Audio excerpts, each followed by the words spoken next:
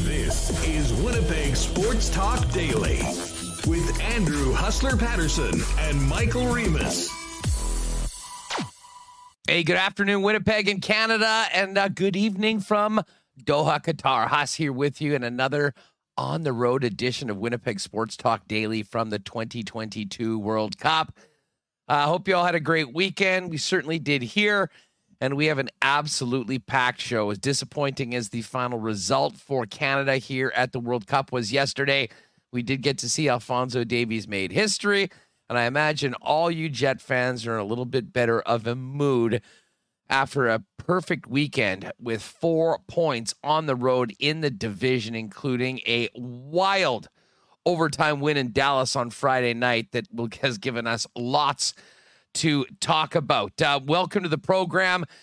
Great to have you with us. Shout out to everyone watching live on YouTube. Thanks so much for being with us. Hit that thumbs up. And if you haven't already subscribed to the channel, make sure you get on that as well. We're going to be talking lots of Jets today for obvious reasons. I'm looking forward to chopping it up with Remis and getting his thoughts on both wins over the course of the last 48 hours, 72 hours, I guess. And we'll also welcome in Dave Poulin. And Dave, I'm sure, will have a perspective on what happened on Friday night against the Dallas Stars. And when I say what happened on Friday night, you know what I'm talking about. The maybe as controversial a tying goal I can remember in recent NHL history, with Connor Hellebuyck down and out without a mask and the play being allowed to continue. And after a challenge going to the NHL War Room in Toronto, the goal being allowed to stand. For anyone that was on Twitter at that moment, I know it was 6 a.m. or whatever in Qatar. I was nuclear at the moment, as I'm sure many of you were.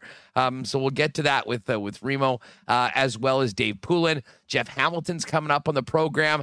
And I'm going to talk to John Horn as well. I mean, I know the real international focus has been on Canada here in Qatar at the World Cup. But Canada just won the Davis Cup in tennis for the first time ever. So John Horn's going to join us in the second hour of the program. We'll talk a little bit about how our Canadian men did it and the significance of that for Canadian tennis. But really, World Cup, Winnipeg Jets, and a huge re-signing by the Winnipeg Blue Bombers is where we're going to start off on today's program before Pooley joins us. And we got to give a big thanks and shout out to all of the great sponsors that make this show happen, including Coolbet Canada, who, of course, is the reason why I am here in Qatar. Princess Auto, not AutoCorp. Wallace & Wallace, Consolidated Supply, Vita Health Fresh Market, Royal Sports, F Apparel, not AutoCorp, of course, Culligan Water, Canadian Club Whiskey, Boston Pizza, Little Brown Jug, and the Nick and Nikki DQ Group. Shout out to Nick. I just sent him a picture. I was at a mall down the street from where we're staying today, and all the finest international cuisine was there, including a DQ, which fired him a picture over there. But welcome to the program. Great to have you with us. It is just past 10 p.m. here in Qatar, and we're just underway with Portugal and Uruguay up in the final matchup of the day. But let's get Remis in here and get this thing going on. Remo, what is up? How are you? How was your weekend? What's up? Weekend was good, Huss. It was a great sports day yesterday with Canada, NFL all day, and then the Jets. And what a weekend of Jets games. 2 wins. Josh Morrissey with the other OT winner on Friday, and yesterday the big beatdown against the Blackhawks. Yeah, man. Listen, there's so much for us to get to right away. And as I said, it's great to have everybody here. As we listen, a lot of excitement about the Jets, and we're going to spend plenty of time talking about the Winnipeg Jets. Pooley's coming up, and as well as Jeff Hamilton. But I got to say, Remo, just to quickly start off, let's get to Canada and the soccer from here for a couple minutes before Dave Poulin joins us right away. This was being there yesterday, folks, it was an absolute thrill. I'm sure many of you saw my Instagram story and some of the tweets that we put out. Had a great day. Canada made history. We finally scored a goal at the World Cup, and the way that it started off yesterday was truly something that I will never forget. We had the the thrill of the goal right off the top of the match. And for 25 or 30 minutes, we were we were right there. I mean, we were we had some belief that it was happening, and then it wasn't. I'll say this though, this performance by the team, it's off to a great start. We got absolutely worked in the midfield yesterday by an elite squad, and especially a world-class elite midfield that really was the difference in the game. But for Canada, as a very young soccer nation, to come out to represent the way they did, the fans did as well. My God, it was incredible being a part of that yesterday. I really do think that it's the start of something that we'll always forget, and we'll always remember. And there's still more work to be done, and still another opportunity to get going. I will say this: the Croatians were salty. Very salty, even after the game. I mean, there was not most of the environments that I'd been around, the Belgium game as well as around other games that didn't involve Canada. We were really, really well received. It certainly was not the case yesterday after the Croatian game. A couple people went up and, they were, chatting. They were, trash talking about Herdman, and I'm not sure the way that was portrayed in the Croatian media. I can't imagine that was very a big positive. With the way that I don't think there was much perspective on what it was and really what he said, how he said it. But I don't think it helped Canada on the pitch, and it certainly didn't help the atmosphere around the World Cup for Canadians that were there. That being said, there's one more game. Canada will not be moving on. I don't think many people realistically thought that was possible. But for an event like this, for a run that Canada's been on, no one expected us to be there at the beginning. It really was it was the way that I think some people were afraid that it would end.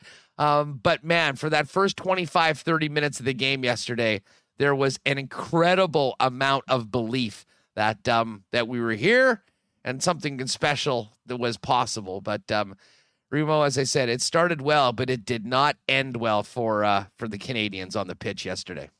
Yeah. Here, before we begin, just choose a different camera there, and we can get this going. But yeah, I mean, I got so excited, Huss, when they scored, like, what was it, 2 minutes in almost?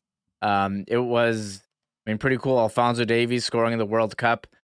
First time Canada had scored in the World Cup, and you thought, oh man, they came in with all this confidence, and it was certainly paying off. But as the match went on, it was pretty clear who the better team was, and it was Croatia. And Canada, they're going to be there in hopefully in another 4 years, and you get another crack at it. But I agree, yes, they were not happy with these comments by John Herdman, the F Croatia, and you heard all the players after saying it was us who F'd them.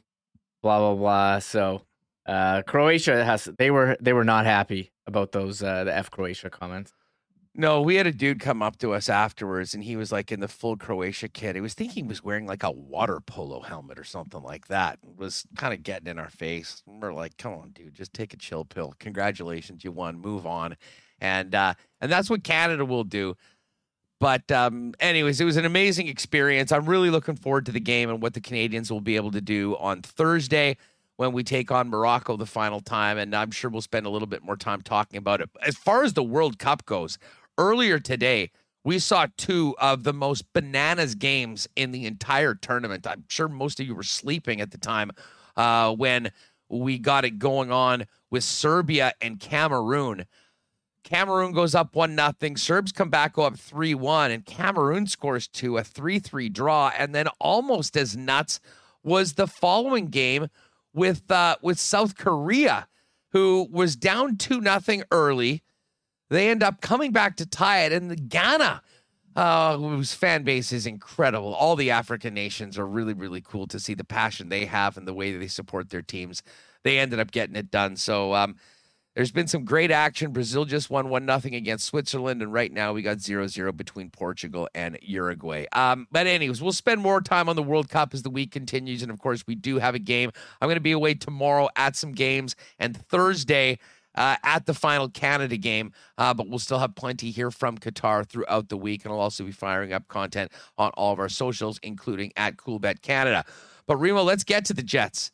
As I mentioned right off the top, we're going to talk to Dave Poulin about the team, where they sit in the standings, a big battle for first place tomorrow with the Avs coming to town to Canada Life Center. But even before we talk about last night's 7-2 whooping of the Blackhawks in the Windy City, we've got to get back to what happened on Friday night against the Dallas Stars. And I believe in the intro, we sort of touched on it. I mean, I was up in the middle of the night, kind of got into the game, realized that it was on when I woke up at somewhere around 6 a.m. here.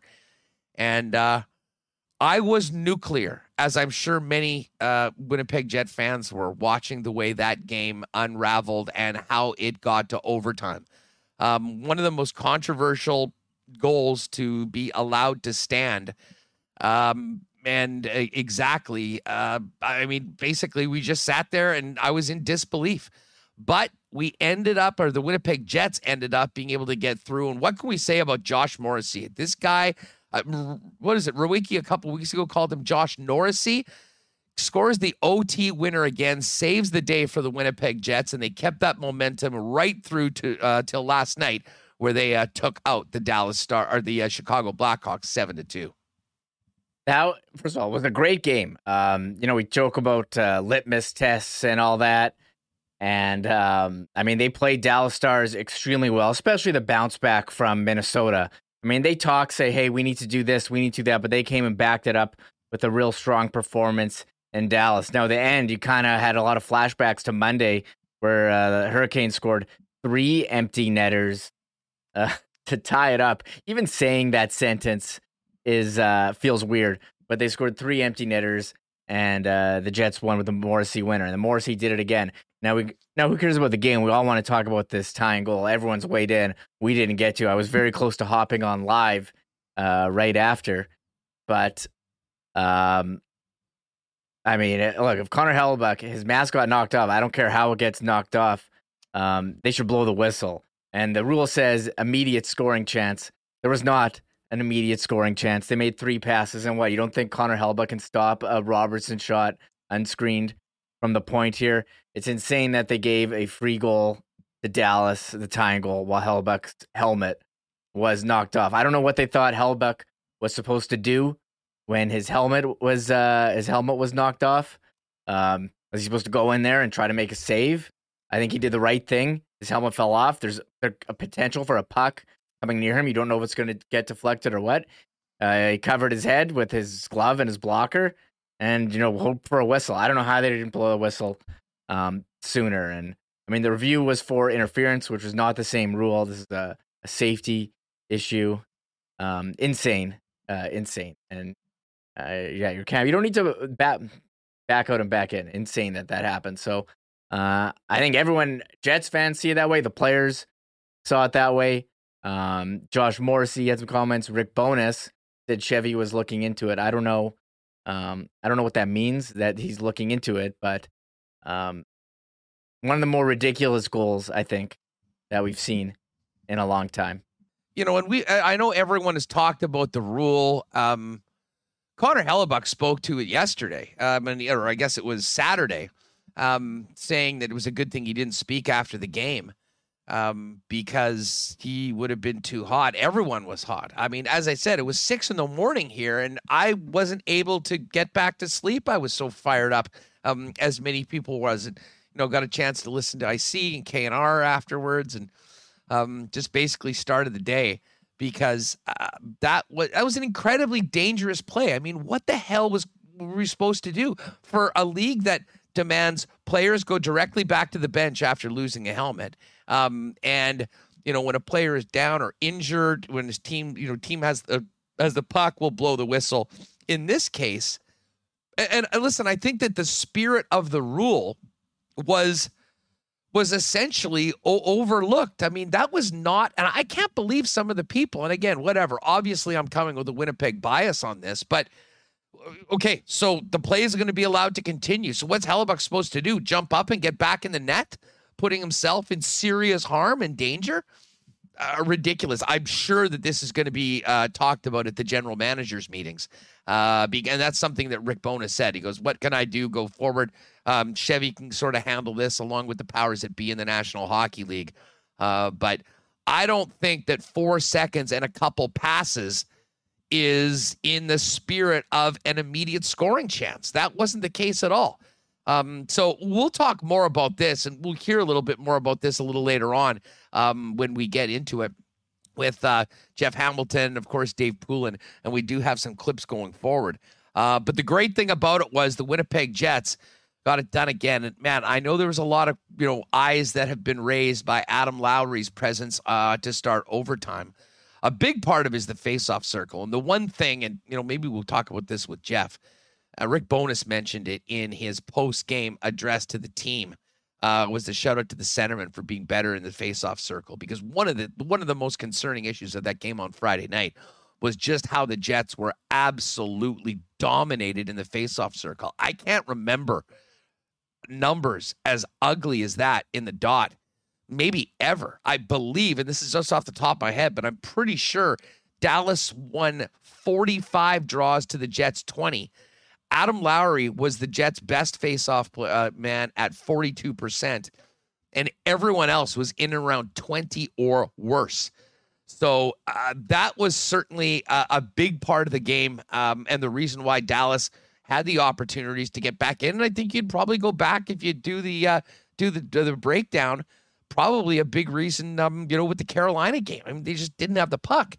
But bringing it back to overtime, Adam Lowry, winning the faceoff draw, he's the best faceoff guy on the team, gives you a better chance to have the puck. Now, they didn't have the puck at the beginning of it, but the way that Adam Lowry was able to box out Miro Heiskanen, allow Blake Wheeler to get control of the puck, and then the heads-up play of Josh Morrissey identifying the space, turning the Jets on, getting the puck. And the one thing that Dallas didn't have anything, Remo, at the end of that game was gas in the tank. I think Heiskanen and Robertson were out on the ice for the better part of the last, 44 minutes of the game. And anyways, Morrissey does it again. He is having the season of his career so far and is a massive reason why the Jets sit where they do right now in the NHL standings. We're going to talk about it coming up with Dave Poulin. We do have some clips we'll get to a little later on when Jeff Hamilton joins us. Do want to give a big thanks, though, to our friends at Consolidated Supply, folks. I'm going to be back next week, and when we're back, there's the 12 Days of Christmas. We will be having the 12 Days of Marbles. A Marbles series on the program, always popular, but even better because Consolidated Supply has given us a pair of Winnipeg Blue Bombers season tickets for 2023 with the newly signed Willie Jefferson. Great news on the weekend that Willie J is back, and you'll have the opportunity to win those by participating in our marble races daily on the program. Consolidated Supply, of course, your first choice for golf cars, irrigation, small engine parts, hot tubs, outdoor kitchens, and more. Pop down and see them. They are open to the public at 1395 Niagara Road East, and you find out more on their newly relaunched website at cte.ca. And hey, speaking of Josh Morrissey, we are so pumped to be teaming up with Wallace & Wallace and Josh Morrissey for our new Winnipeg Sports Talk Unsung Hero program. Folks, if you've missed it before, we've been talking about it for the last week, and we appreciate all the submissions, but we certainly have room for more. Just in the next week or so, or maybe when I get back, we'll announce our first unsung hero. We're looking for people that are making a difference in the community, whether it is we're doing charity work selflessly, quietly, whether it is putting in those extra hours at the community center, making sure that minor sports go on. Maybe it's the person that just helps the seniors on your street. There's so many people doing great things in the community. We want to highlight them. Every month, we'll pick one of the winners randomly. They'll win an autographed Josh Morrissey jersey, and Wallace & Wallace is going to donate $500 in the name of our Winnipeg Sports Talk listener who nominated that person as well. It's going to be matched by Josh and Margot Morrissey, $1,000 to the Dream Factory, of course, which Josh is a spokesperson for, and the Dream Factory doing so much great work in the community for kids in need. So thanks so much. You can check out more on our links page. Hit their links, and if you would like to make a donation to the Dream Factory as part of this, we'd certainly love for you to do that as well. And hey, there's still a couple days left, folks, of Men's Health Month. And hey, we should always be thinking about our health, but November is Men's Health Month. Choosing the right natural health products are key. And our friends at Vita Health carry everything you need to help relieve prostate issues, reduce stress, and support mental focus from Canadian brands like Prairie Naturals, who donate a portion of sales to the Canadian Men's Health Foundation. Vita Health has great prices on natural or organic supplements, beauty products, and groceries, and Winnipeg's largest assortment of local products, too. Pop down and see them at one of 7 Winnipeg locations, including the newest store in Linden Ridge, and of course online at their fully shoppable website at myvita.ca. Family owned since 1936, Vita Health Fresh Market, empowering people to lead healthy lives. All right, I think we've gotten a lot of the tech issues straightened out here as we do the show from halfway across the world. Right now, what a pleasure it is to welcome back our guy, Dave Poulin, to the program. Pooley, greetings from Qatar. How are you? I've never talked to anyone in Qatar before. Really fired up about this. This is great. You look tremendous. This is on the bucket list for me, and obviously on the bucket list for you. Yeah, who would have thunk it? Hey, just before we get to the hockey, have you been paying attention to the World Cup? Have you been taking in the excitement, obviously the disappointment, also the history made by our Canadian team here in the Middle East? I certainly have, and I have been a fan for a long time. I was in Toronto in the summer of '82, and when the entire Little Italy in Toronto turned upside down with Paolo Rossi and that whole scene, and then got re-engaged again when I was at Notre Dame. Our soccer coach played for Scotland in the World Cup. He was a goaltender, and his name was Bobby Clark. And he played a bunch of caps for Scotland, but played in a World Cup. And so I figured, what better guy to learn from about positioning and support and all those things. I didn't know a lot about it, so I spent a few days in the summer mirroring him. And Notre Dame has really good soccer programs. The women have won a bunch of national championships, and they also, some of their girls have played for Canada for the Olympic team. And Melissa Tancredi would be a name that played for Canada in the women's side on the World Cup. And so I'm a fan.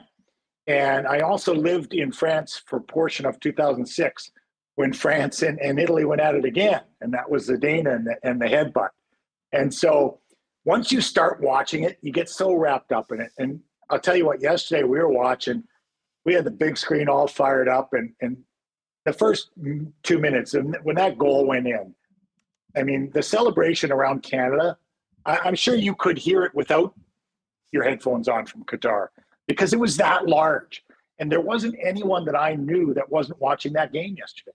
So it'll be interesting to see when the numbers come in. So absolutely, I'm a fan. I'm watching. Disappointment, but also an understanding of how good the world is. Well, I'll say, being in that stadium for both of the games, but for that goal, we had barely sat down and finished singing "O Canada," which is another incredible, really special moment, I think, for every Canadian that was there, for it to happen the way that it did. And then Canada sort of hold their own for the better part of 25, 30 minutes, gave us a lot of hope. We did get a bit of dose of reality by the Croatians, who really sort of took over towards the end of that first half. Well, they are. They were the runner-up in 2018. Oh, yeah. I know that, I think maybe it is the naivety of, newer fans that are following this, of which I am one. Listen, I was locked in, as listeners and viewers know, every game throughout the qualifying stage saying, hey, we got a chance, start paying attention.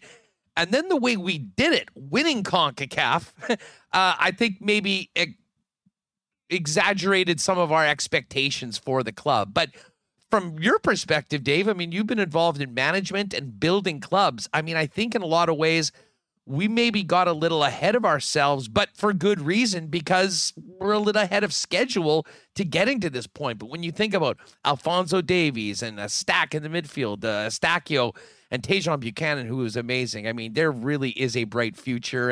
And this is just the start for the Canadian program, and really looking forward to seeing what we've got coming up on Thursday in the final match here, which I will be attending in Qatar when we take on Morocco.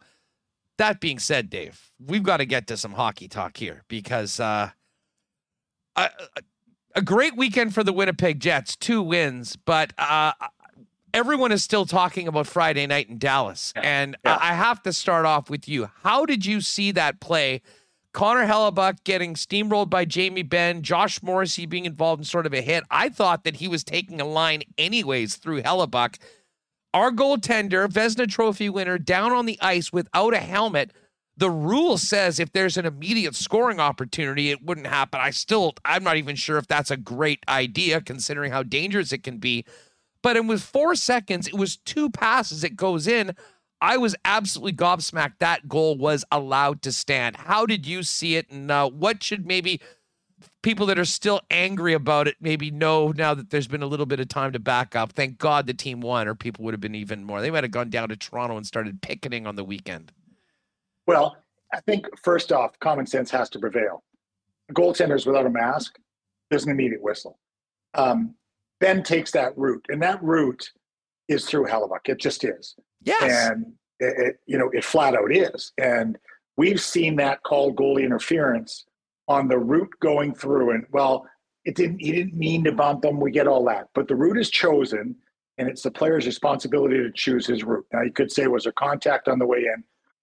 When he goes down, when that mask comes off, that's an immediate whistle for me. And if I'm a coach on either side, let me take it back. If I'm a ref on either one of the refs, I immediately go to both coaches and say, if it's your guy, I'm blowing the whistle. If it's your guy, I'm blowing the whistle. Like, that to me is just protecting a player. When you lose a helmet, they've extended a little bit, but essentially you can do the continuing play, but you've got to head off the ice. A goalie without a mask, I mean, that to me has to be, and I'm sure it will be now that it's something like that has happened. It's a whistle, flat out. And I think, everybody's fortunate that he wasn't hurt. Forget that the Jets won the game. Your first concern is for your Vezina goalie that he wasn't hurt on the play. And so that's sort of the good thing. And then, over the course of the weekend too, the bounce back that was that game, but the bounce back from the Minnesota loss is not insignificant. You surrounded it with some good wins. Obviously, Carolina is a good win. Dallas is a great win because of the circumstances. And then just a dominating win in Chicago. I was in Chicago on Friday with Montreal, and they played them hard. And Winnipeg just went in and stomped on them. And in that game, you've got your bigs, you've got your balance, you've got your D, your big D scoring. So all the way around, a really solid effort. That's the kind of game that gives a team even that much more confidence with everything that's going on. Dave, that tying goal notwithstanding, I don't think there's many people watching this show from Winnipeg that thought it should have counted. The Jets did give up 3 goals with the opposition goalie pulled on Monday, and 2 on Friday night, if you include that one.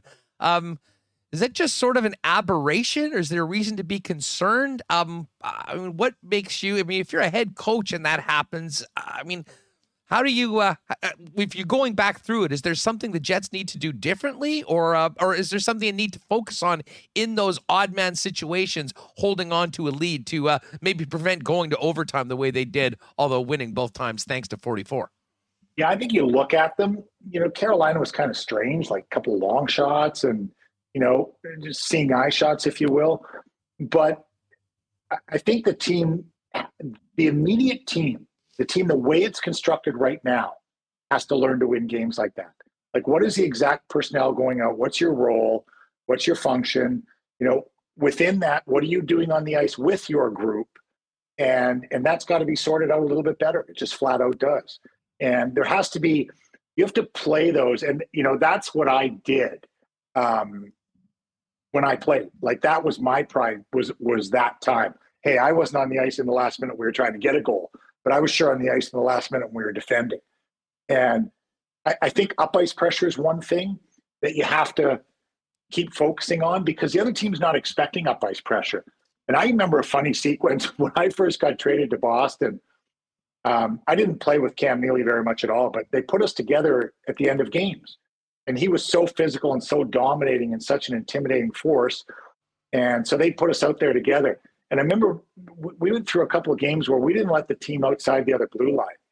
He kind of laughed after that. And he said, he called me the governor, and he said, "Hey, Gov, we got to let them like get out a little bit so we can get that goalie pulled, don't we?" I laughed and I said, "No, we don't, Cam. I don't care about the empty net goal." He was like, "Oh, we can't be that good.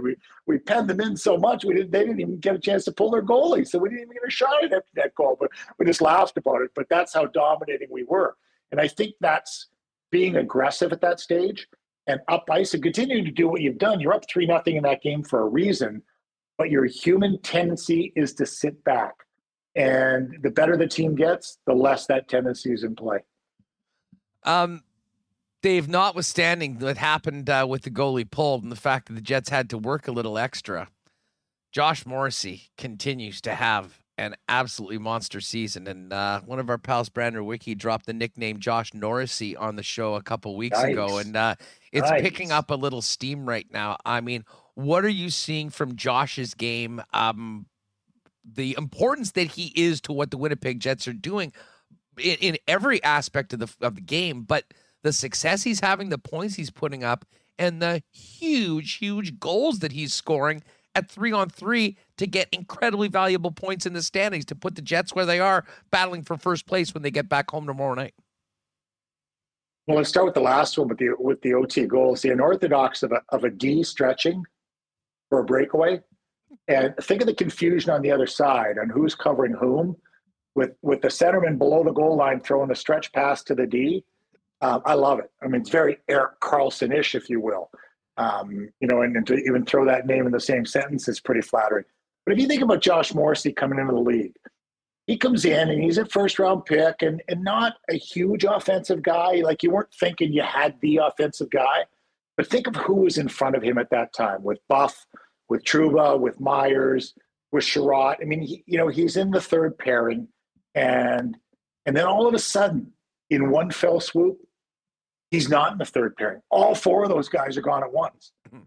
And now he's thrust up. And I think that a young player says, now what do they expect from me? Now I have to totally change everything I do instead of just evolving at a normal pace and getting better and doing what he does. So I think there's some unique circumstances involved in his progression, but now he looks like a confident, dominant defenseman.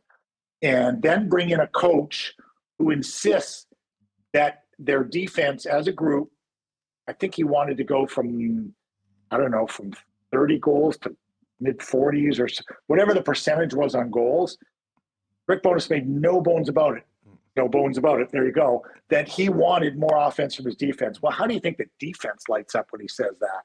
And they just smile at each other in the locker room and say, we have a license to go. But what that does puts a lot of pressure on the forwards to know that they're responsible for covering up. And I think that's something that Rick Bowness's system has injected, is the responsibility on both sides. Yeah, okay, we can ask our D to go, but by the way, somebody better be there to cover up for them. And right now you're getting that. It was a fascinating conversation that Rick talked about in the offseason with Josh, saying that, every time we, at that point, the Dallas Stars played the Winnipeg Jets, we watched video, we talked about you as such an important player. And, when this season gets to the end and they're talking about the top 10 defensemen in the league and talking about the Norris Trophy and votes, I want you to be in that. And love it. I mean, that sort of confidence before you even set foot in a training camp practice, I think is part of the brilliance of what Rick has done. I mean, he's connected with these players personally, outside of the rink, both as men and as players. And it really does seem like it's bringing out the best in many of the Winnipeg Jets and the team so far. But I'm not sure there's a better example of that than Josh Morrissey right now.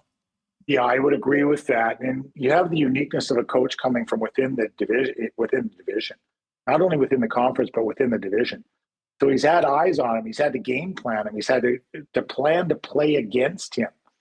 And who better to tell you how good you are than someone who's tried to figure out how good you are from the other side. So that injection of confidence, but the communication part you're talking about, I think can be a lost art, not only in sport, but in today's world of management. And so often it's a quick email or a text, or, you lose the voice or don't have face-to-face conversations. And even in the way we all did business through the pandemic, everything became Zoom, and you lost that face-to-face. And I think Rick Bowness's strength is sitting down with someone and telling him face-to-face, here's the experience I have. By the way, here are the D I've coached. And he's coached some D in his day. And, and here's where you can be. I go back to, I had Rick his first year as a head coach in the NHL, and he was coaching a guy named Ray Bourque. Well, there's some pretty good reference points as a coach that you can say to Josh Morrissey, here's where I think I see you fitting in. And I think Rick's done a very strong job of that. Dave Poulin with us. Of course, you can see him regularly on the TSN Hockey panel and the TSN Hockey programming, joining us on Winnipeg Sports Talk. The other thing that really stands out to me about Rick, and part of it, and I have to give credit to maybe a new philosophy around the Winnipeg Jets, instead of shutting out everybody and shutting out the fans, they're bringing us in now to the locker room. We heard the great post-game speech from Bones after the game yesterday about coming back, day off today, and battle for bleeping first place tomorrow. I mean, you sort of feel a part of it, but I think you're also getting, we're at least getting a great feel that we haven't had before about, the messaging that he has to his players. And part of it is, what he's saying in the media. And I take this back to last week when the Jets got manhandled by the Minnesota Wild. It was an ugly game. And, there's a lot of people in the chat here. Some people didn't even want to listen to the show the next day because I think they knew that the conversations about what they just saw was not going to be very fun and wanted to move on to the weekend. But man, he was very clear about what was not good enough, said it publicly, said it to them. And it seems like when the Jets have had a real off night, it hasn't festered. It hasn't grown into an extended losing streak. And, no better example of that with the way that they were able to play, despite going to overtime against, the Dallas Stars, the first place team on the road, and then following it up with the game that they should have won and they did in convincing fashion. Now that we've had, about a quarter of the season and we're past American Thanksgiving and the Jets are comfortably in a playoff spot, now battling for, an area code or a spot in the division that many people didn't think was possible at the beginning of the year. What have you noticed about the way Rick Bowness is handling his team with what he's saying and doing it to whoever is listening, including those players, and the effect that that's having now on the Winnipeg Jets to be able to get over and get back to where they need to be after an ugly night like we saw in Minnesota last week? I believe that's inclusion, and he's including his players in his conversation. Everyone is on the same page because everyone has the same goal. There aren't distinctly different goals. And, even the focus that could have drawn to a Kyle Connor, who started with, how long did he have 2 goals for? And, and no Nikolai Ehlers. You're without one scoring, without one playing. And yet he was inclusive in the fact that everyone had to pick it up. Everyone had to be responsible for being a part of this. And I think that's what Rick does so well in the success he's had for as long as he's had in the NHL, is because you feel as a player, you're playing with him, not for him. And there's a difference. And I think he's made it clear to the players that they're all playing together. And then you see some results and it's like, oh, well, okay, this actually does work. And there's a belief that comes with results. And that's the beauty of having a good start and being off, up near the top of the division early on to get that confidence. And believe me, the other teams know it coming in. They see it and they feel it. And, I've always, over the last couple of years, been waiting for it to happen, and it hasn't happened. And, I've thought that the parts were better than what the sum was giving, the city of Winnipeg. That it should have been better. And I think that's showing up right now. One of the other things that had been, a real issue for the Winnipeg Jets in the last couple of years, and I mean, some will say it's because they didn't have the opportunity, but getting that sort of production and contributions from the bottom six. Adam Lowry is always a big part, but I mean, last year he played for about 2/3 of the season with Christian Vesalainen, and it just did not work. But this year, we're seeing Axel Johnson-Fjällby, Sam Gagner, who wasn't in the lineup yesterday, but had played all the way up, Mikey Eyssimont, who's been phenomenal since coming in and making something happen this year, and Jansen Harkins, who was sent down to the Manitoba Moose, cleared waivers, has come back and has looked like a new player. Just thoughts on the depth of the Jets that maybe people didn't realize was there, and how Rick Bowness is, handling his team, that, they're getting these sort of results and major contributions from, frankly, an area you have to get right now when you've got a player like Nikolai Ehlers out and the injuries that they've had, that have allowed opportunities for some of these guys to play in a bigger role. Yeah, Manalainen's been an interesting one in that fit, because I think, most people didn't know a lot about him, and he played in the World Championships, and they were thinking, is he a fourth line player? Well, he's sort of imposed himself higher up in the lineup. I mean, that's what he's done. And that's the perfect world, is when they impose. I mean, I think in Adam Lowry, you do have one of the top third line centers in the NHL. He brings every component. He plays defense. He wins faceoffs. He kills penalties. He's a big, strong guy. I think there's still an offensive upside there. Mason Appleton, bringing him back and then losing him. But Harkins, nothing is being given to anyone. And because you were there, you don't just get to be there. And Mikey Eyssimont's probably a great example. Show me that you deserve to be here. Show me the consistency, and you will play. And that's what it is. But having the luxury to have a Sam Gagner, even, with the experience he has, being able to move up and down the line, these are the components and the pieces that good teams have. You think of, and I'll take it back a couple of cups. So you think of Tampa Bay, and in the big games, you think of the contributions that a Cirelli had, or, guys off that third line, Gord when he was there, or Blake Coleman, or that entire contingency. You need those guys. You expect that your top guys like Scheifele, like Pierre-Luc Dubois, like Kyle Connor are going to do it. You need your third and fourth line to contribute offensively if you're going to be one of the top teams in the league. Hey, Dave, before we go, I want to ask you about, not necessarily about Paul Maurice in particular, but in the Florida Panthers. They had so much. We're going to see them, and it'll be Maurice's return. That'll be a big topic next week on the program, I'm sure. But we're now getting to December. We're past American Thanksgiving. The Panthers are out of a playoff spot right now. What's going on in Florida, and how concerned should people around South Florida have been? Any thoughts on that team? Well, I have thoughts on the teams that won the summer, and none of them are doing very well in the fall. Calgary being that mix, Ottawa being that mix. The teams that seemingly made change and made it, and it looked significant. And for two of those teams, Florida and Calgary, early it did look significant.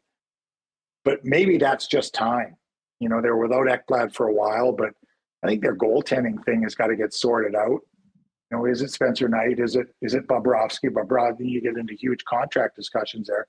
Matthew Tkachuk has been everything you could possibly be for them, and yet the rest of it hasn't happened around him.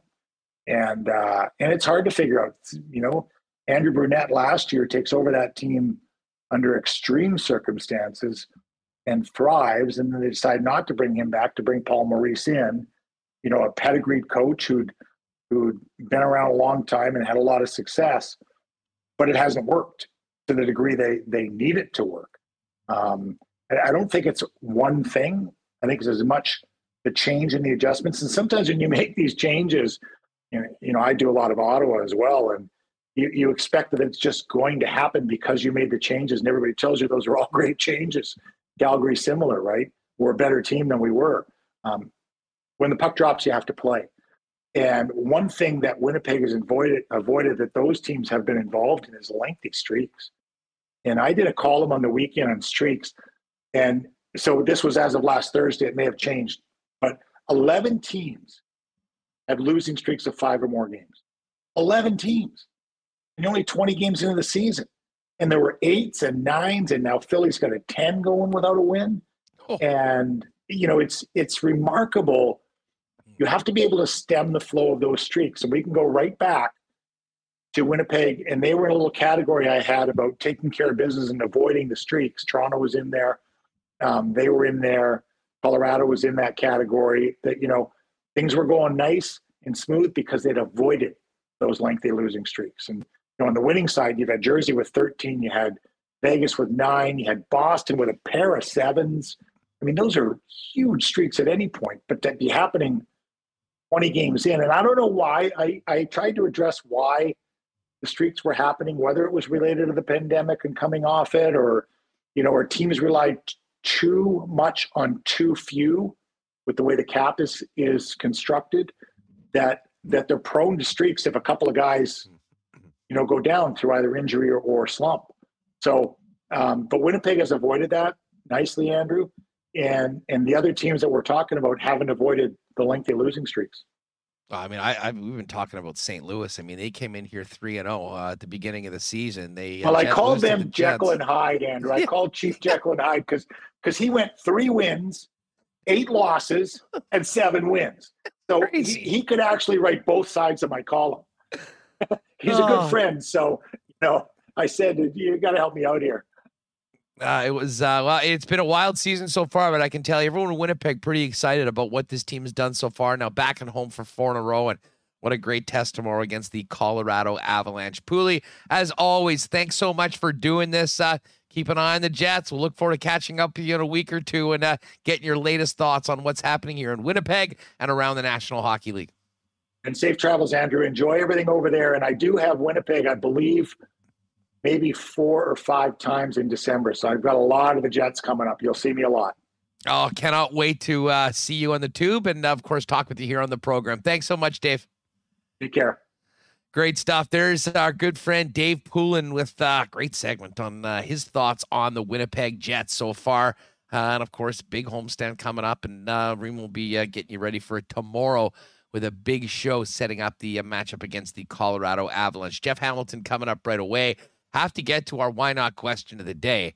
And why not question of the day today? We have to go back to Friday. And just, in the chat, and listen, if you're looking at this program after we've gone live, hit us up in the comments.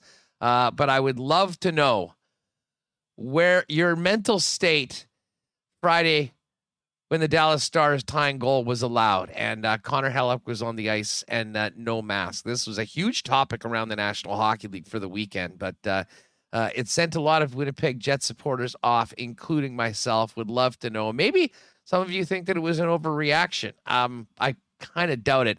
Hit us up in the comments of the why not question of the day. And hey, our friends at Knott are ready for the holiday season and the long winter ahead. And hey, listen, if you're thinking about a new vehicle or upgrading your current one, no other place to start off than Waverly and McGillivray and Knott Autocorp. Check out all the great vehicles on the lot right now. And if there's a particular make and model that you have been thinking of, they'll help you source it, find it, and get you into it at the best possible price. And if you do want to sell your car, they've got a very successful consignment program that takes all the hassle and worry out of your hands, and you'll just sit back waiting for a nice check from Knott Autocorp. And by the way, if you haven't got your winter tires yet, what the heck are you waiting for? Winter tire specials right now at the service department at Knott Autocorp and the MPI payment plan. Why not get safe winter tires now and pay later at Knott Autocorp, Waverly and McGillivray, and of course online at knott.ca. Hey, I know there's probably new favorite players emerging for Jet fans each and every day. And if you're thinking about a new jersey or new Jets gear, pop on down to Royal Sports, the massive selection of Winnipeg Jets gear, Winnipeg Blue Bomber gear, and of course, tons of great Canada soccer gear, like my lid right here that we've worn at a couple games so far. It's all there for you. And with Christmas right around the corner, get ahead of it. Don't wait. Pop on down to Royal Sports. Everything you could possibly want for the sports fan or player in the is there for you. And of course, coming off their great Black Friday sale, there's still tons of great savings right now at Royal Sports, whether it's in the hockey department, merchandise, shoes, and more, the King Skate, Snow, and Surf side. It is all there at the greatest sports store, maybe in the country, Royal Sports, 750 Pembina Highway. And make sure as we get into December to follow them on Instagram at Royal Sports Pembina for the latest merchandise drops and sale information. For instance, their massive Yeti section is packed up and make great gifts as well. Big thanks to Royal Sports. And hey, one of the other things that we've talked about, we will do another suit show when I get back from Qatar, is the gang over at F Apparel. There's a lot of planning right now into next year for weddings. Fellas, if you are in a wedding party, talk to Andrew and his staff there about a great special right now where if you guys can get measured up and booked in by the end of November, you'll get a free shirt for everyone in the wedding party as well as a 10% discount. But this is also a great time to be thinking about improving the wardrobe for 2023. And dare I say, an F Apparel gift card would be an incredible gift for the holidays, considering all the incredible products you can get there, not just custom suits beginning at $400, but golf pants, slacks, shirts, accessories, and more. They have it all to make you the best dressed man in Winnipeg. Pop down and see him. F Apparel, 190 Smith Street downtown, and online at that's EPHapparel.com. Gift cards available now for Christmas just around the corner. All right, let's continue talking a little Jets, and of course a huge re-signing with the Winnipeg Blue Bombers with our guy Jeff Hamilton from the Winnipeg Free Press. Hammer, what's up, buddy? Great to talk to you again. How are you? Yeah, great to talk to you as well. I think the last time we chatted, I was in a vehicle, my first ever car cast with you on the way home from Regina. From a wild Grey Cup week, I can tell you right now, after a week of recovery, I feel good. I feel ready, and feel most importantly normal. So all is well over on this end. Looking forward to talking sports with you. You know, it's funny. I'm already thinking about the return home from Qatar here. Speaking of feeling normal, I don't know when. I'm barely now, a week later, getting on to Qatar time. I don't know what it's going to be like when I get back after another marathon flight halfway around the world. But I'll tell you what. Just to be clear, though, are you going to be flying first-class pods like we saw you heading out? I don't think so. I don't think so. That's a game changer if it is. Well, put it this way. I'm trying to negotiate, and I don't know what. That has ruined travel for the rest of my life, to be honest with you. There, man. It almost would have been better. It almost would have been better that it never happened, and I wouldn't have known what I was missing. I'd rather walk the stretch on the way there and driven and flown economy on the way back. That's what it's like. I hate to, it's incredible that we're even having this conversation, but those things are an extension of the trip. I do not feel sorry for that travel, but I do understand the hour change and trying to get your body back at it. I'll say this, between the incredible luxury of the opportunity for that flight over and some of the things that I've seen and, the hospitality suite that we've been hooked up with for these games, it's a great impetus to figure out a way to get really freaking rich. Because I'll be honest, I have pretty simple needs. So me back at home. I mean, the routine's pretty chill as long as absolutely motivated to make things happen in life. So there you go, folks. Dream big, and we'll see what happens. Anyways, let's get to it. We'll talk Jets first, and a little bit of Bombers at the end, because I always like to start on the positive. And man, what a run for this team! As ugly as that game was in Minnesota, Jeff. An incredible bounce back by the team in Dallas, one of the more controversial games you'll see. And, despite what has been thrown at them late in games, which you don't like to see, letting those leads evaporate, Josh Morrissey twice last week with OT winners. And we're now talking about a team battling the Colorado Avalanche tomorrow in the mix for first place in a very good Central Division and, continue to stack up the points. Now heading into December, comfortably in a playoff spot right now. It really has been a great, great run. And, I know there was a lot of people, a lot of doom and gloom after that game in the Twin Cities because we'd seen it before and what had happened in previous seasons. If there's one thing that I think this weekend has shown, many of the characters are the same, but this is a different Winnipeg Jets team right now, and can't give enough credit to Rick Bowness, the new atmosphere around the club, and the bottom line is these guys are getting it done. And, man, it's going to be good tomorrow night, but it's certainly a lot of fun for Jet fans to fire up the standings and look at where their team's sitting right now. Hey, Haas, I'll let you in on a little secret. No matter what the Jets' record will be, if they have a game like they had against Minnesota, there's going to be unhappy fans. So that's just the reality of the situation, I think. But I also think, the narrative has changed within the locker room too.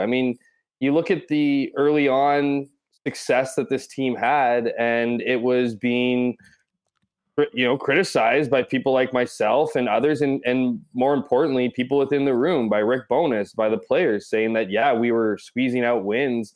We were relying too heavily on Connor Hellebuck in some nights. Other nights, it just was the effort just didn't match the other teams, even though the result was 2 points. And now you're seeing games, your improved structure. You're seeing, the growing pains are still going to exist. They're going to probably exist for a good chunk of the season, but they're smaller, they're less costly, and you're seeing a more consistent effort in the Jets. And you look at some of the ways some of these games have ended, whether it was the 3 goals with the empty net or the pair against Dallas, but they're pulling out victories. And it's not just the 2 points. It's not just the structure.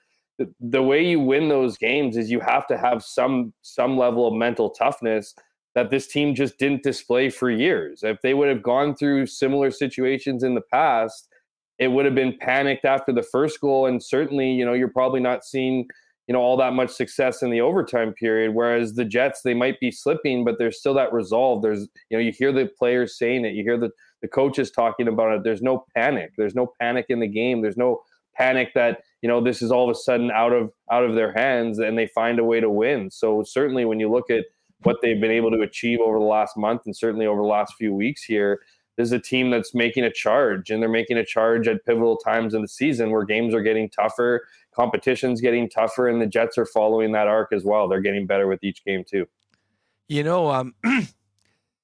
It's amazing considering the slow start that Kyle Connor had, and as Dave Poulin mentioned, basically without Nikolai Ehlers for the entire season, minus the first couple games, that the Jets are doing what they're doing right now. But every night, it seems to be different players stepping up. I mean, Saku Menelainen sniping a couple last night. And I can't say enough about Jansen Harkins. He took a pretty bitter pill earlier this season. Wasn't on the opening roster, cleared waivers, was sent down to the Manitoba Moose. And all he did was go and play some incredible hockey, regain a scoring touch that really didn't happen very much at the NHL level. And then here he was again last night, scoring a big goal early on. I don't think there's a better sign for a team overall when you have different players stepping up night after night, having an impact, being able to say that they've contributed. And I think that's all leading to the great atmosphere and feeling around this team right now as they continue to put up wins. Yeah, I think, I don't even know where to start with all that. There's so many different spots. I mean, you look at a guy like, as you mentioned, Jansen Harkins, that, I think it was a tough pill to swallow, as you alluded to, going down to the Moose. It always is for a player who's locked in as much time as he had and felt like he was an everyday player already. That can go one of two ways. That can go really bad for you, and you kind of get lost in the mix. And as new guys come in, guys like, Mikey Eyssimont, who have come up and done great things, and have looked exactly like he looked in training camp, but just against better competition, but that same confidence and comfort level. I do think, I do think there was an appetite to come back for Jansen Harkins. Not suggesting that he wouldn't have been working his can off to come back, to play at the NHL level to earn an NHL paycheck.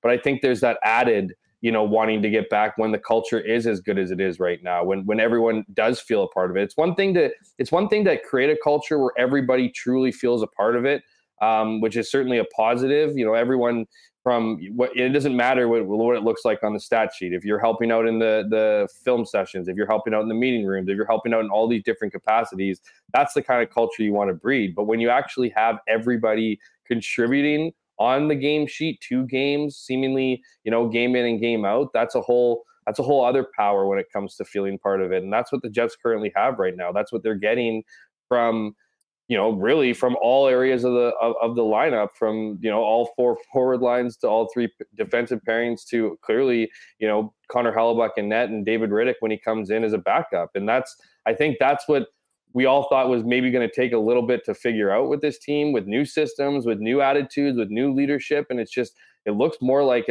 almost as if a boulder was lifted off this team's shoulders and they're finally able to breathe. And, and one last kind of comment to what you mentioned is, you're right. There were weeks or games, stretches of games over previous seasons where, Pierre-Luc Dubois and was going with Kyle Connor on a line, and then it was Mark Scheifele and Blake Wheeler chipping in for a stretch, and it was really never all coming together.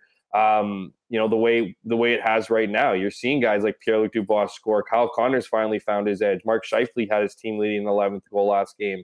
You have guys that are, contributing all at the same time, and you're also getting contributions, like you mentioned, from Josh Morrissey. You have a more active defense, and therefore, as Dave Poulin mentioned earlier, a more responsible group of forwards when it comes to filling in those roles when the defense do come out. And then you have Connor Hellebuyck in net, who's winning you games. So when you add all those things up, it really is no surprise this team is having the success they're having, and why you have to feel good about the future here as even they go through injuries and other obstacles every team goes through. Yeah, and I mean, you can't not continue to talk about Josh Morrissey and the season he's having, the impact he's having both defensively but also offensively. I mean, leading the team in scoring for the majority of the season so far, being the overtime hero twice. And those two overtime winners that Josh had last week on Monday against Carolina and Dallas, to me, those weren't just game-winning goals in OT. I mean, we may look back at those two goals and winning those games the way the team did to avoid absolute disaster, which, I mean, could have gone. Listen, I think this team's pretty mentally strong, and I think Rick Bowness leading the way is not going to allow them to, get into, a real funk. They're focused on, the task at hand. But, I mean, hard to overplay how important those two goals have been from Josh Morrissey. And, it's good that he's getting rewarded and making big plays like that, because he really has been everything the Jets could have imagined and more. And I think that's helping out the rest of the defense, which certainly with Dylan DeMello, who's come back and looked really good since returning from injury. Much to the chagrin of Ville Heinola, probably some people that would like him to be playing. I mean, they've got a group of 6 right now that are seemingly flourishing together game after game, and that's a big part of where they sit in the standings. Yeah, of course. I mean, and they are getting contributions from other players outside the 6. It just doesn't happen to necessarily be Ville Heinola, or at least as much as people would expect or want from him. It's interesting with him, and I don't know if you wanted to go into the big, free Ville situation. I think a lot of people know where I stand as far as wanting to see more from him. I think a lot of people want to see more for him, more opportunity for him. But I also fall on that side of the fence that goes, well, is there really somebody at this point in time to replace and just to get him going, or to get him, more opportunity? And I think that's a bit of a tougher question to answer. But I think you can't really be upset with this group. You looked at the moves that need to be made over the offseason with all the veteran blue liners that they have, if they were going to create room for players like Ville Heinola, for players like Dylan Samberg, and to have kind of the Logan Stanleys and those groups fight for that 6th spot, or 5th and 6th spot. Whereas when you look at the veteran group they have, they kept everybody, and it was just, people are wondering why they've done that, or why they wouldn't create more opportunity. And you look at a guy like Rick Bowness and what he's come in and done with the veteran group. I think it's easier for him to get quicker results with the systems that he wants to install when you have more experience there. So I think it's no secret that's why the Jets kept them now, and it's paid off.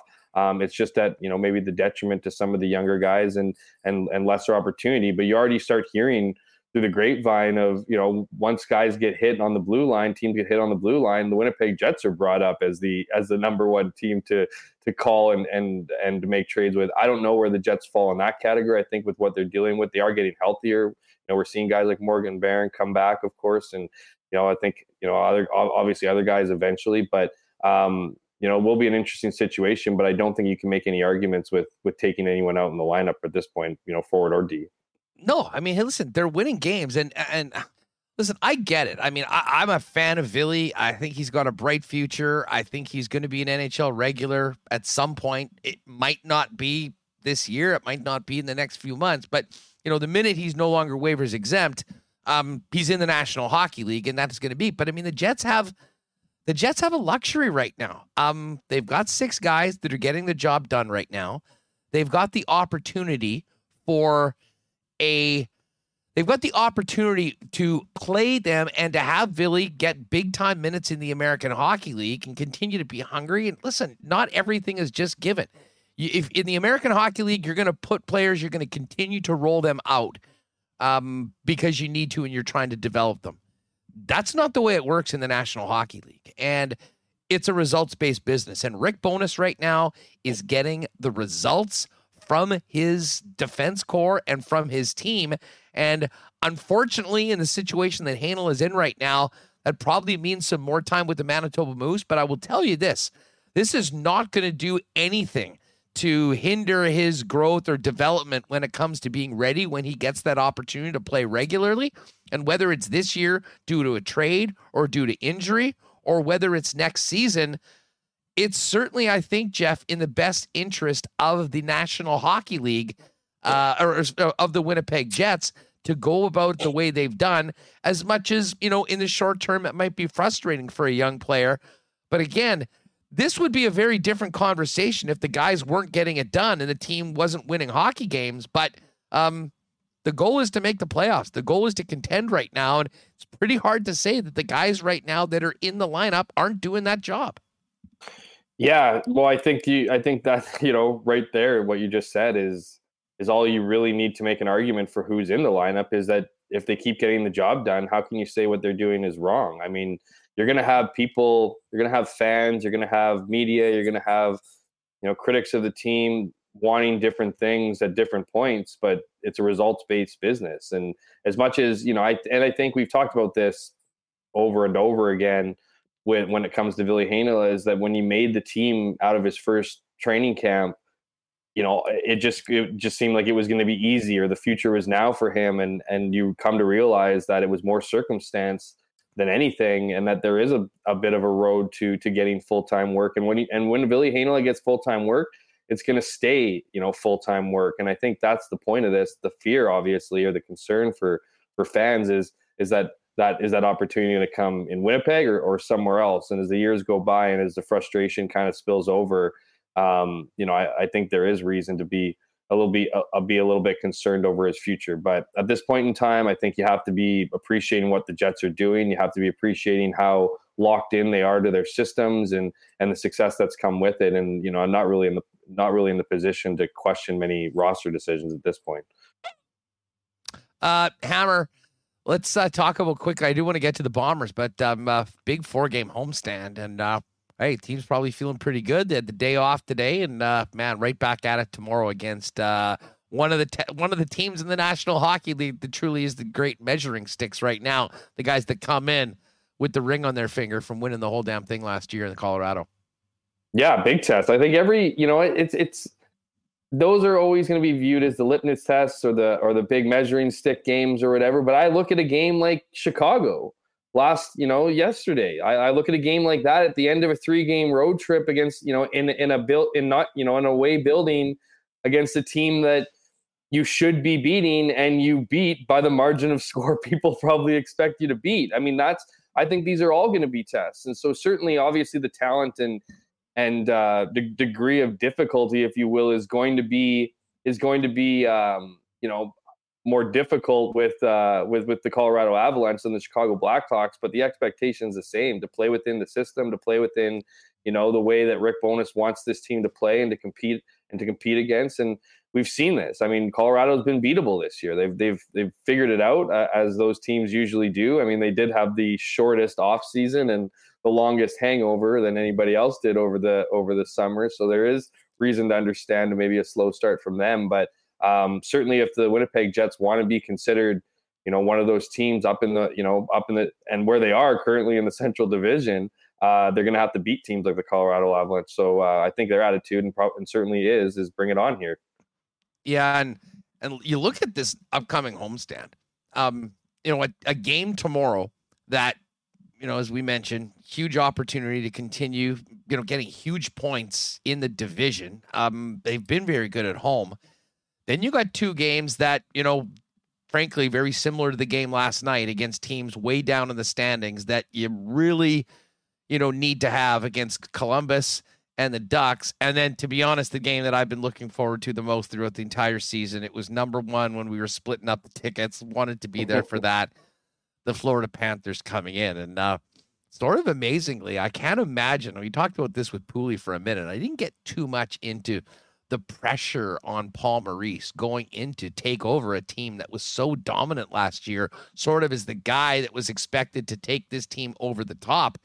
They're out of the playoffs right now, Jeff. And as much as it'll be a special time for Maurice to come back, and I know a lot of people big fans of his for, just the way he handled himself here in Winnipeg, they're in a bit of a situation right now with expectations, things not clicking right now. And the Winnipeg Jets have an opportunity on this homestand to continue to put themselves in an even better spot as we get past American Thanksgiving, well into December and the holiday season, with the Jets knocking on the door, not just for a playoff spot, but pushing for first place in the Central Division, which will be pretty much on the line along with Dallas in these games, and starting tomorrow with Colorado.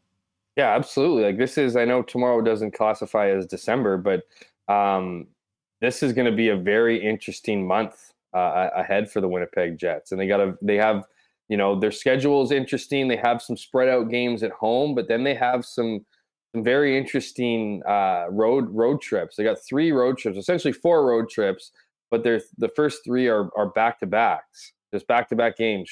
St. Louis, Chicago, that's going to be an important one.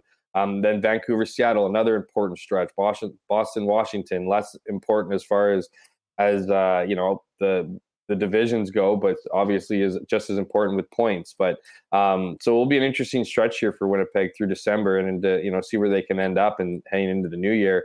I do find Florida to be pretty interesting. I mean, I think there's pressure in every position, head coaching position, whether you inherit the President's Trophies winners or you take over the worst place team, there's always going to be pressure. I always thought it was fascinating, Paul Maurice's ability to transition from quitting an organization to taking over, the NHL's best regular season team. Clearly, there will be pressure on Paul to figure that out, turn that ship around. But there's something about contracts in this league that are have some added security, and he's in year 1 of 3-year contract deal that pays him, just south of $12 million. So I think he's in an okay situation. But certainly Florida, the expectations need to be higher. I don't really see a lot of issues with that team. I don't watch the Panthers a ton, but I think they're a team that can figure it out here. I think with their identity changing, shifting over with key players obviously out the door and key players in. There's going to be some of those growing pains and changes to the locker room and whatnot, and what the results could be of that. So maybe that's part of it. But certainly moving back to the Jets, there's some not so great teams upcoming here, and games where the Jets will be favored and should be favored. And if you can build up a good lead and play some great hockey into Christmas, we all mentioned the certain times of the season, including this most recent one, American Thanksgiving, where the Jets, near at the top of the Central, if they can continue this run through December, makes their lives down the final stretch much easier and more focused on playoff hockey and less about being desperate and playing too many emotional games. Because if you ask any of the good teams, whether the Colorado Avalanches or any teams that have gone deep into the playoffs, they'll tell you, a big luxury of being a solid team is not having to feel that stress of playoff hockey, in March, or April, and, play consistent, good hockey, but play so, to build on the confidence you've been building all season, not trying to gain some before the games really matter. You just mentioned those back-to-backs in December, and I'm looking on the app on the scores, and I'm like, man, they're Bruins December 23rd and the Caps December 24th. There's a Christmas Eve game against Washington. Yeah, you gotta flip to a Winnipeg or Canada schedule. And then I realized the fact that this is all Qatar time and these 3 a.m. games because of where we are. Well, listen, tomorrow we'll have much more on the big matchup against the Colorado Avalanche, and of course, continued Jets talk throughout the week and going forward here on Winnipeg Sports Talk. But can't not talk about the extension of Willie Jefferson. Of course, last week when we spoke, it was still, the shock and, the aftermath of losing in the Grey Cup. But right back to work for Kyle Walters. Patty Neufeld signed. Willie Jefferson signed. Give us a little bit of an update on what's happening in the front office of the Winnipeg Blue Bombers as they are fully into off-season mode, trying to keep the core of this group together to come back and maybe have a big unfinished business season next year. Yeah, no surprise here. It's kind of a similar situation to the previous years, even after the big Grey Cup victories. There's a bit of a rush, and it's really any team, as soon as they're eliminated, get to business, signing free agents, because when you look at the salary cap, a lot of teams haven't spent to the salary cap at this point, and any money that gets spent prior to the calendar flipping over to 2023 counts against the 2022 salary cap. So whether it's bonuses, whatever it is, however they structure the deals, if you can get that money spent before the new year, it doesn't take into your 2023 cap. So, no surprise on the players that have come back. I think when you went around the locker cleanout day, if you could have told me the three guys that were, if they didn't already have deals signed, were very, very close, was Willie Jefferson, Patrick Neufeld, and Jamarcus Hardrick. I feel the same story for guys like Stanley Bryant. Really everybody. I don't even want to fuel speculation by suggesting a name or two, might chase money or something like that. But, I think they're, the guys that gave the answers like they had already signed a deal have already come forward, and their deals have been announced, and there should be a few more for sure, and several more, I'd argue, by the New Year's. But I think a big one that every fan is looking for right now is for head coach Mike O'Shea to sign on the dotted line. So I was just about to say, what about Osh? What about Osh? Look, I wrote the other day after his media availability, the opportunity to, pour cold water over any kind of hot speculation that he wouldn't be back. He opted to take a pass. I think if you're a fan, it can be a little frustrating to maybe hear his answers. Someone who, only wants to see Mike O'Shea back patrolling the sidelines for 3+ more years and see where he can continue to take this team. When you get answers like, I haven't even thought about that, or it's not something, really no clarity on the situation. And when Mike says things like, I haven't even started that process, and yada, like even talking about it, even thinking about it, the as frustrating as that can be, I believe it. Like, I really do believe he hasn't even thought about his new deal. So once he's finished these player exit interviews, which are clearly over at this point, I imagine, he'll get a chance to sit down. I imagine those meetings will start with his family, his wife, and talking about the future and what they envision for the future and whatnot. There's going to be certainly conversations over money and how much of an increase Mike O'Shea can get under the football operations cap. And then there's always the idea of responsibility. I think when Mike was saying some things, in his coach's press conference, when people were asking him about his status, I think what the most interesting part of that was he was saying it's not what you've done, that should dictate your next contract. It's how you envision your role within those years. And so there's been lots of talk and speculation about Mike wanting some more added responsibility, whether that's a general manager role or assistant general manager or whatever, some kind of executive, promotion, which would obviously come with added money as well. How does that work out? How does that fit in? But I will say this, I'd be absolutely floored, shocked, in awe, all those adjectives you can bring up if Mike O'Shea is not the head coach, plus whatever role that might come with it in the future. Whether that deal's done in the next couple days, weeks, before, you'd assume it's before the new year, but I definitely see it coming nonetheless. Hammer, great stuff as always. Thanks for doing this. Enjoy what should be a great hockey game tomorrow at Canada Life Center with the Jets and the Colorado Avalanche. And I'll look forward to talking to you next Monday. We'll see how delirious I am from the trip back from Qatar. But in the meantime, we'll be watching this Jets team in the middle of the night here, and I'm looking forward to talking about it here on Winnipeg Sports Talk. Thanks for doing this, buddy. Hey, thanks for having me on, and keep having a good time out there, man. I think we're all living vicariously through your social media posts and all that. So thanks for that, and shout out to the viewers. You obviously make the show. Right on, but there's Jeff Hamilton at Jeff K. Hamilton on Twitter. Make sure to check out all of his work at the Winnipeg Free Press, winnipegfreepress.com, and in the broadsheet when you get the hard copy of the newspaper as well. All right, we got a big Canadian sports story to come up, and actually it's not about the soccer team here in Qatar. But just before we do that, of course, we hit on the Winnipeg Blue Bombers with Jeff Hamilton, and when we're talking Bombers here on Winnipeg Sports Talk, we do it for our friends at Princess Auto. Already counted down the days to get back at the stadium next year, and the Princess Auto Tailgate Party. Princess Auto, proud sponsors of the Bombers and, of course, of us here at Winnipeg Sports Talk, allowing us to do this every day for sports fans in Winnipeg. Princess Auto has 2 local locations. A great time to start looking ahead because to the holidays, because, of course, Princess Auto is the place where you'll find the best deals on the most unique assortment of tools and equipment around. Everything you need to complete the projects on your list is at Princess Auto. And, of course, you can also shop online 24/7, 365 at princessauto.com. Our friends at Culligan Water have been the go-to people for water products and services in Winnipeg as a family-owned company for over 65 years. And they really do have everything you and your family or your business needs. Water softeners, filters, bottled water coolers, whole home systems, and drinking water systems, not to mention citywide water delivery services and commercial and industrial water products and solutions. Whatever your water needs, talk to the folks at Culligan. They're at 1200 Sargent Avenue. You can give them a call at 204-694-5180 or check them out online at drinkculligan.com.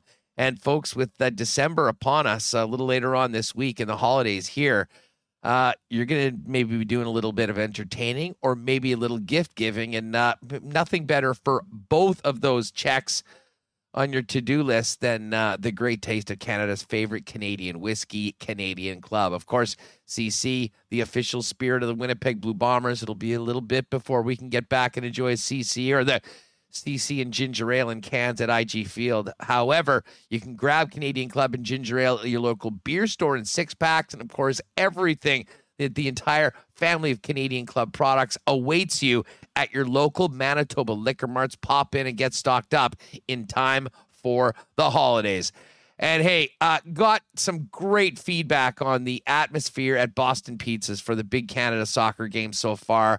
We will not be moving on to the elimination round in the round of 16. However, there still is one more chance to put the red on and cheer on our fellas, maybe to their first ever World Cup win, although it's going to be tough against the Moroccans. Now, that game is at 9 a.m. on Thursday, December 1st.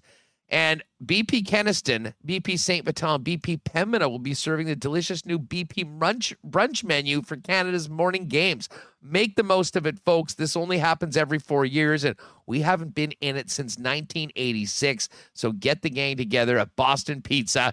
You'll have a chance to win Team Canada jerseys and more at every BP location.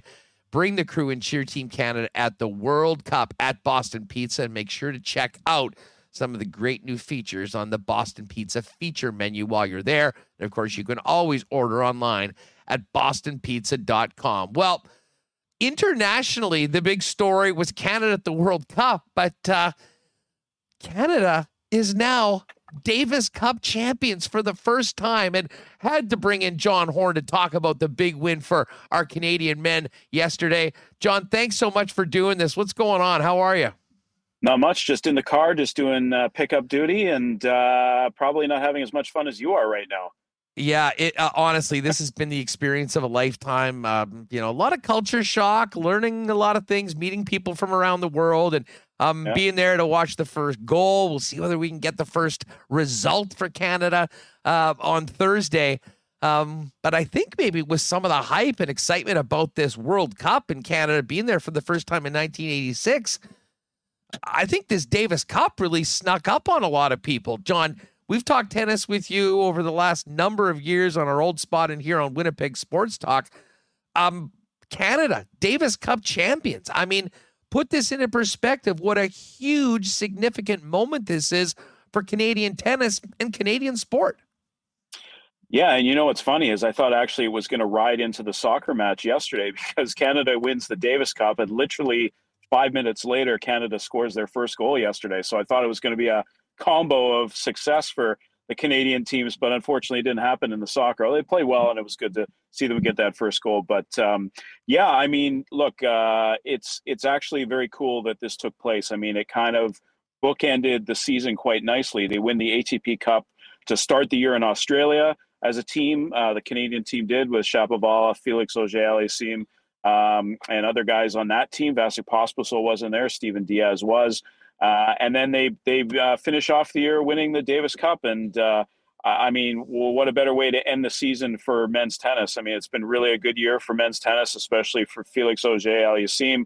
I think it's kind of fitting that he won the clinching match. It was sort of the right way for the whole season to end for the Canadian team. Just the success that he had this year, won his first title, won 4 titles in all, 60 match wins, played some phenomenal tennis this year, won the Laver Cup with the world team as well. So I think it was kind of ironic that, he finished off the last match and it was him who got the winning points.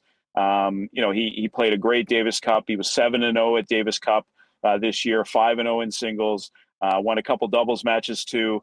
And, really it just sort of was the perfect way to wrap up the season for Canadian tennis and for him. So a great moment, 109 years, the history of the Davis Cup has been going, and Canada wins it for the first time.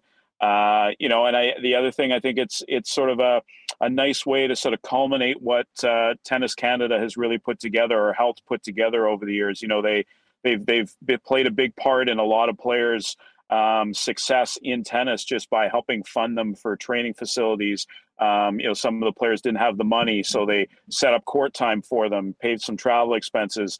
Some of the players have even paid Tennis Canada back. Milos Raonic and Bianca Andreescu have actually given money back to Tennis Canada as a thank you for, hey, you helped me get to where I got to, and thanks very much. So there's a lot of people behind the scenes, a lot of people on work for Tennis Canada over the years, a lot of players who went through the doldrums of men's tennis where the Canada wasn't the powerhouse that it is now. You think of Peter Polansky, who was part of that winning team yesterday as a coach. He coaches Denis Shapovalov now.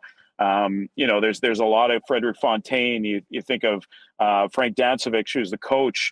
Was never a tremendously highly ranked singles player, but now gets the title as the coach of the team. And he went through the doldrums of Tennis Canada, over the years, the Canadian team not being that good. And I think of Vasek Pospisil, who's really delivered so many times on the Davis Cup stage, whether it be in qualifying matches or ties that have been in small parts of the world where Canada wasn't that great, but he was always there. And finally he gets to hoist the trophy, basically helping the program for 10 years. So, I mean, really, it was a great moment, and kind of the Super Bowl of tennis, if you take away the Grand Slams for a lot of the players. Where they, you saw the real emotion and the raw emotion from Felix, especially, tears of joy for winning this title. They won the junior Davis Cup title in 2015, and now they cap it off by winning the big one 7 years later. John, if you can, because as I said, I think this really did catch a lot of people by surprise. Part of it is how it's broadcast, where it was, but take us through the Davis Cup final, if you can, the matches, who won, and what the big moments for Canada was, on the road to the historic victory. Yeah, well, it's actually quite unique. The Davis Cup has sort of done a little bit of a revamp over the last few years. You may remember, if anybody's followed Davis Cup in the past, usually the two teams that compete in the Davis Cup final, one of those teams is usually playing on home soil. So if it was in this case, Canada, whatever teams were in the final, but in this case, Canada, it could have been a home final in Canada. But because they've changed the format and they've decided to have it at one venue, it's been in Spain. It'll be in Spain next year as well. Spain in the past, they've decided to have all the teams come to one venue and play the final matches at this one venue. So it takes away a little bit of the raw. Like, I think it would have been great if Canada did have the home court advantage, and let's say they were playing at some arena, whether it's in Edmonton, Winnipeg, Toronto, Montreal, somewhere where 15,000 fans would have been there, or 10,000 fans would have been there cheering Canada on. It would have been raucous and a really solid environment. And that said, there were a lot of Canadians who made the trip to Spain to cheer on the team, and you saw them probably in the crowd during the match if you were watching. And so that's the unique part about Davis Cup now, is that it's not home and away now. It's now at one venue. So I don't like it as much, but that's kind of the evolving way that the Davis Cup is trying to work with the tours to make it more accessible for the players to get to. It's a long season, as we know, and a lot of the players, it's tough to play Davis Cup after finishing a grueling 10-month season. So, but how it works essentially in this case is that Canada actually got into the finals, but through a wild card. They actually weren't even supposed to get into the final. They tried to get through the qualifying portion, which would have got them in the finals in March.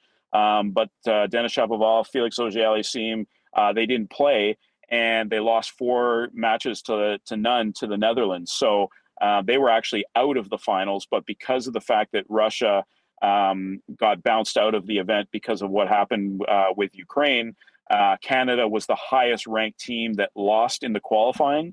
So they automatically got themselves into the final based on that. So a very unique situation. And I think a lot of people, have overlooked that a little bit, just assuming Canada with the powerhouse players like Denis and Felix, they would automatically just be in there, but they actually got in as a wild card. So technically they got lucky that they were in there, kind of like in tennis where they have lucky losers who lose in qualifying but still get into the main draw because somebody pulls out at the last minute. That's kind of what happened to Canada here. And they got lucky and they rolled with it and got through a bunch of matches in qualifying. They beat Korea, they beat Spain, Denis Shapovalov and Felix Auger-Aliassime winning matches for Canada in the finals, and then they didn't even need the final doubles match because they won both the singles matches yesterday. So to beat some good teams, to beat Korea, to beat Spain, they beat Germany in the quarterfinals. They played some decent teams, Italy in the semis. I think it was overall to beat Australia too, who's done well in Davis Cup over the years too. So to get the title, to win it, to finish the year, I think it's the best thing for men's tennis. And again, it's just been a solid year all around for so many different players, and it's just a good bookend to the whole season. John Horn with us breaking down Canada's historic win at the Davis Cup, champions of the world of tennis, led by Denis Shapovalov and Canadian star Felix Auger-Aliassime. You mentioned Tennis Canada and what they've done to help work with these players and promote them and give them the opportunities to succeed. And I realize it's very difficult to compare in an individual sport like tennis to a team sport like soccer. But I just couldn't help but think, as you were mentioning, about everything that Tennis Canada has done right, some of the controversy and the things that have been happening behind the scenes with the Canadian Soccer Association and, all the business that was happening off the pitch as Canada got ready to return to the World Cup for the first time since 1986. And, it is a really great example that there is a real importance in these governing bodies, and especially when you are a country that is looking to ascend to a whole nother level, there's a lot of people that have their hands in it, and can't say enough about just the trajectory of Canadian tennis over the last 10 years. But I'm sure the work actually predates that, John. And now, of course, we're bearing the fruits, and one can only hope that in 4 or 8 years, we're talking about that continued ascendancy of the soccer program, albeit maybe with new leadership and a new operation of the soccer as it pertains to. But I mean, tennis, they've hit it out of the park at every end. Yeah, I mean, I think you're exactly right. I mean, I think the biggest difference with tennis, though, at least as an advantage, is that they work as an individual player. They have their own teams and they have their own coaches, physios, that sort of thing. But they're their own entities. They're their own business, so to speak. Whereas in soccer, they have to work as a team, and the team goes as one player doesn't go along. It's the team that goes along. It's together. A tough comparison. I agree. It is, but the advantage for tennis players is that they can sort of create their own path. Whereas in soccer, you kind of have to create your own path to some degree, but ultimately the end game, say in this case, the Canadian World Cup team. Or if you're going to play in Europe or whatever, you kind of have to find your own direction some ways, but then you're kind of limited as what you can do based on it's a team sport.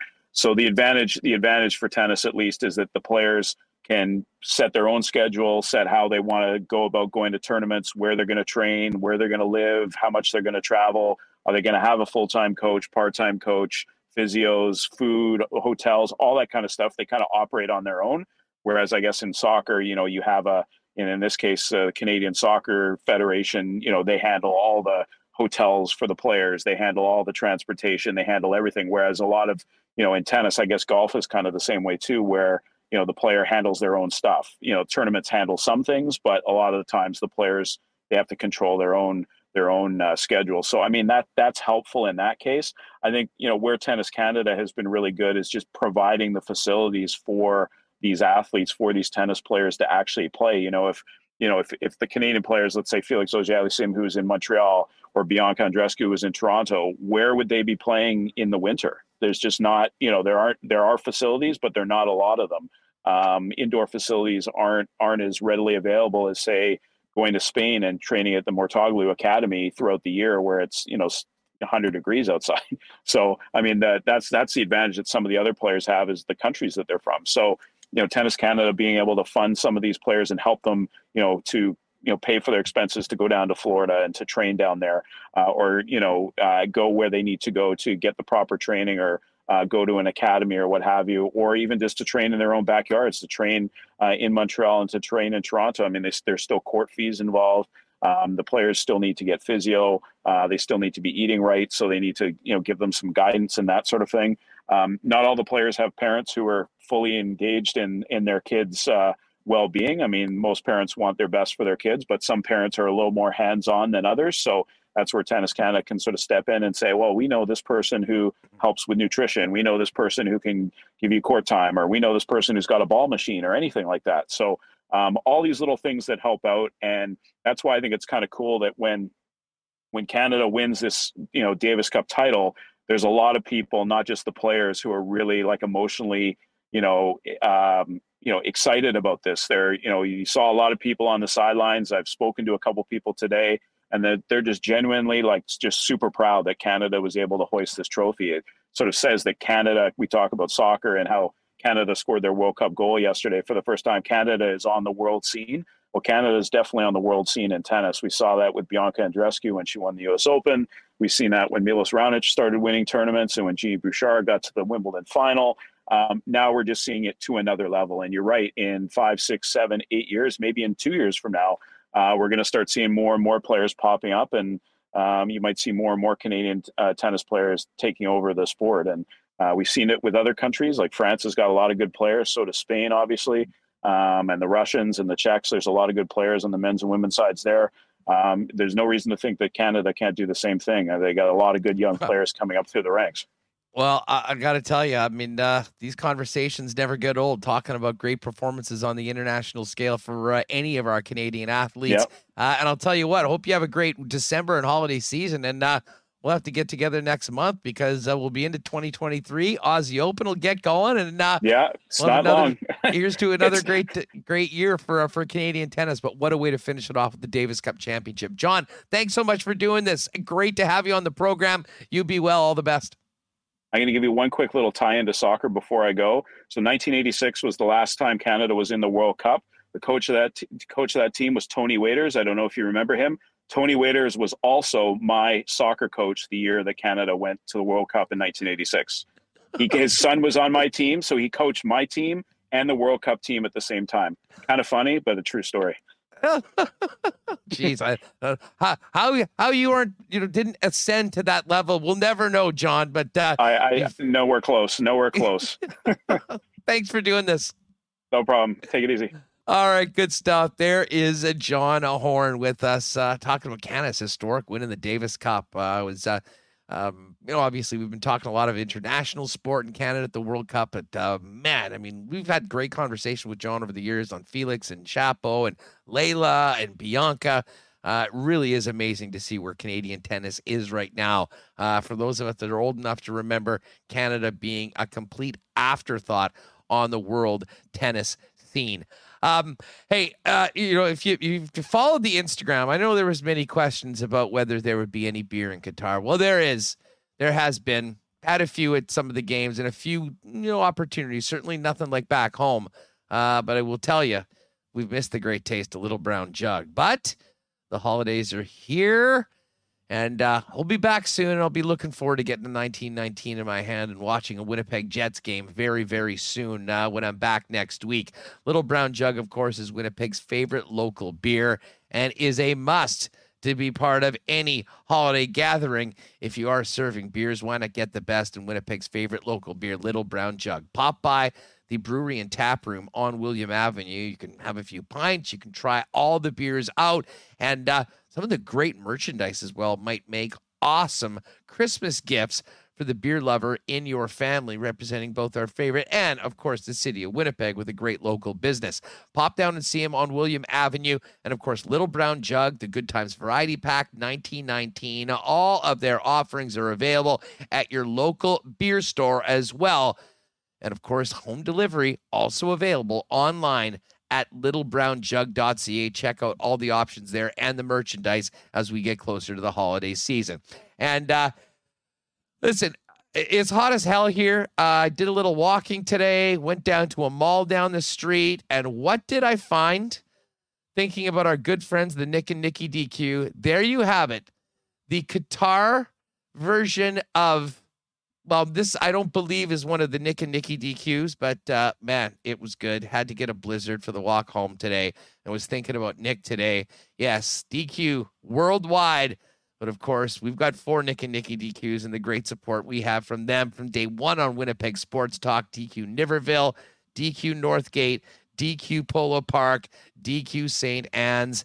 And, man, it was funny seeing the DQ ice cream cakes are there as well. Hey, holiday gatherings, parties, birthdays, you know it all at DQ Manitoba on Instagram. Nick and Nikki will get that custom made for you for a quick and easy pickup at any of the 4 Nick and Nikki DQs. And when you're popping in, those amazing new stack burgers that came out in the summer are great 12 months a year, as is the great taste of the Blizzard. Ice cream treats and more cakes. They've got it all. Big thanks to Nick and Nikki DQ for their support. And I knew Nick would love that picture.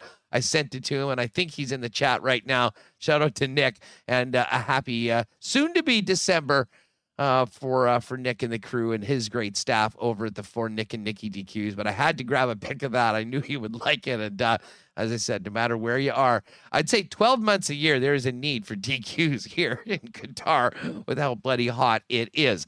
All right, let's get Remus back in here. And Remo, I do want to hit the Coolbet lines before the end of the program, but we've got some pretty good audio from the Winnipeg Jets over the last couple days, really starting with Friday in Dallas. And there were so many other things. We did touch on this with both Pooley and with Jeff.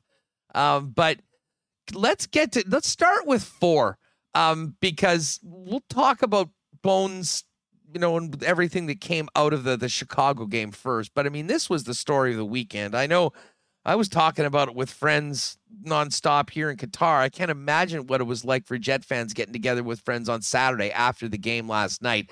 Let's start off with 4. This was Bones' reaction to the incredibly controversial tying goal that sent the game to overtime before Josh Morrissey was the OT hero again. His explanation was our guy caused it to happen, but regardless, our goalie's down on his stomach with no mask. So, listen, I'm as confused as anybody. Seems to be some debate over, on the rule itself, saying it has to be an immediate scoring chance. Did you view the Robertson shot? Well, they made a play. They got the control of the puck, and then they still were able to make a play, and then he still was able to shoot the puck. Again, Chevy's on it, so I'm as confused as anybody. Anyways, I got to be careful what I say. Yes, a little bit of discretion from the coach afterwards. You could just feel the anger in his voice. And I'm sure that was shared by just about everyone that follows the Winnipeg Jets after that game. Now, Connor Hellebuyck did not speak on Friday. And, from the sounds of it, it was a good idea because he was incredibly hot. Here's what Hellebuyck had to say about that incident after a little bit of time to cool down on Saturday before the Winnipeg Jets played the Blackhawks on Sunday night. Well, I'm glad that I didn't have to speak last night because I know a lot more now than I did then, and I was a lot more emotional then. When a goalie's mask is knocked off or comes off, if it's not an immediate, and I mean like puck's going in, getting tapped in, that whistle needs to be blown. Just like a player who loses his helmet has to go to the bench. He's allowed to finish the motion of the play, but he has to go to the bench. The same thing should apply for a goalie. Toronto is not able to replay the stoppage of play because that is on the refs for their discretionary. So they were replaying goalie interference, which it's a different argument. And I don't really even care about going there. That play needs to be blown dead. There was no immediate scoring chance after that. There was 2 passes made and a shot from the point. Those refs made a mistake.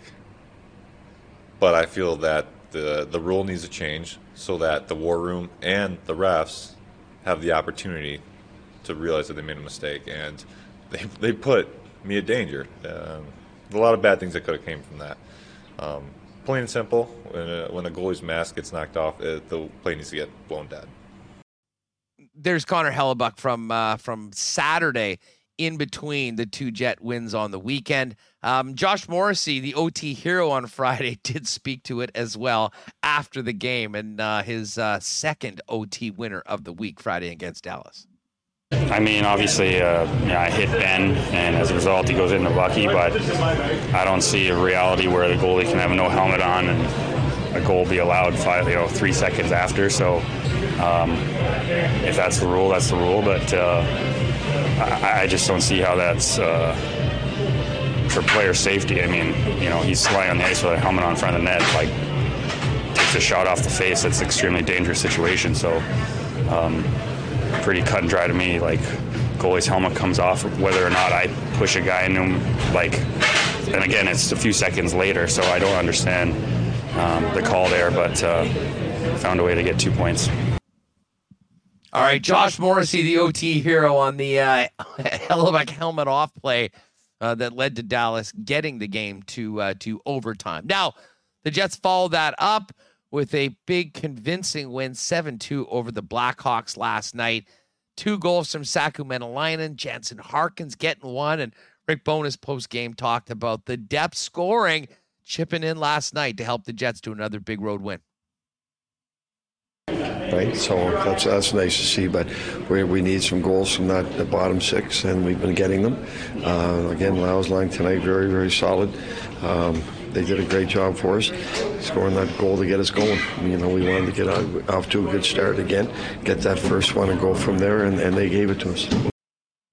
All right, there's Rick Bowness. Now, Dominic Toninato came in, and as you'll hear from Rick Bowness, one of the things that was very, very clear coming out of the Dallas game was the Jets got absolutely owned in the faceoff circle, and that was impactful as Dallas tried to climb back into the game with the goalie pulled late in the game. Now, Sam Gagner has been, a great player for the Jets so far this season, has played from the 4th line all the way up to the top line, but he wasn't in the mix last night as Morgan Barron returned, and they got Dominic Toninato in to, maybe help win in a few draws.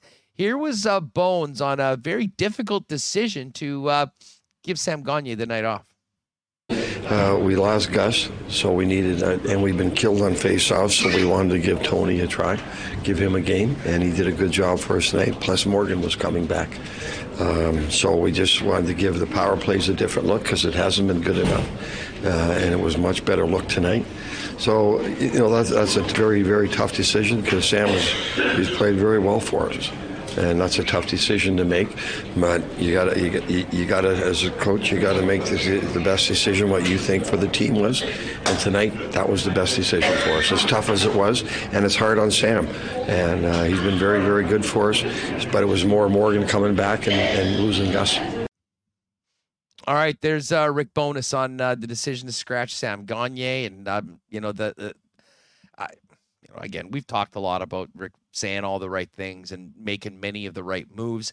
But speaking about how it was hard for that player and, the personal, level that, it is a difficult decision, but it was the decision they made. They got the win, and, Sam Gagner is going to be back. And, this will delay his quest for his 1,000th game in the league an extra couple days. This could come if he does get back in the lineup and play regularly, I believe scheduled in around the 23rd of December, but we'll stay on top of that heading in.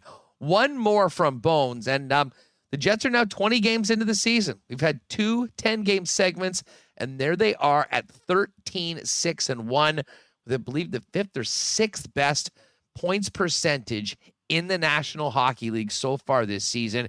Here's one more from the Jets head coach on the first 20 games for his hockey club. What we're not seeing is more and more of the habits that we were seeing from last year and the first 10 games. So we're seeing a lot less of that and more of the way we want to play, which is the right way, which we saw tonight, holding the opposition down to chance against, shots against, and just playing the right way. So those first 10 games, it was, you could see some things that they were playing like last year, and we're seeing a lot less of that. So we're going to keep getting better. All right, still lots of work to do, but a hell of a start for the Jets. Right now, second in the division, 27 points, with 2 games in hand on Dallas and just 1 point back. And of course, they'll have an opportunity to gain those 2 points tomorrow when the Avalanche come in. Now, the Avalanche and Jets have played the fewest games in the National Hockey League. Detroit and Tampa have played 20. The Jets have played 20.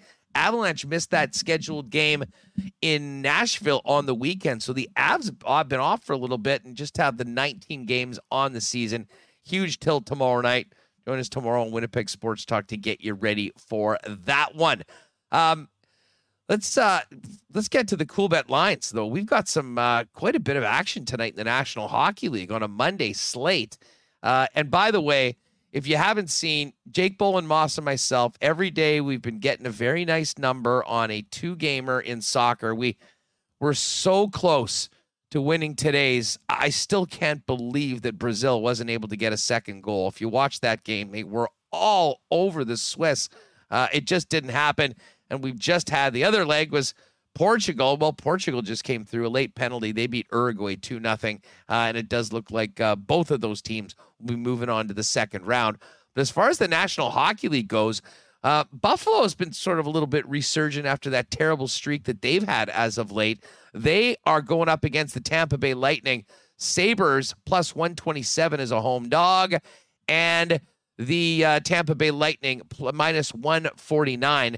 The Vegas Golden Knights, after losing on the weekend at home to the Seattle Kraken, have been one of the great stories of the first quarter season as well.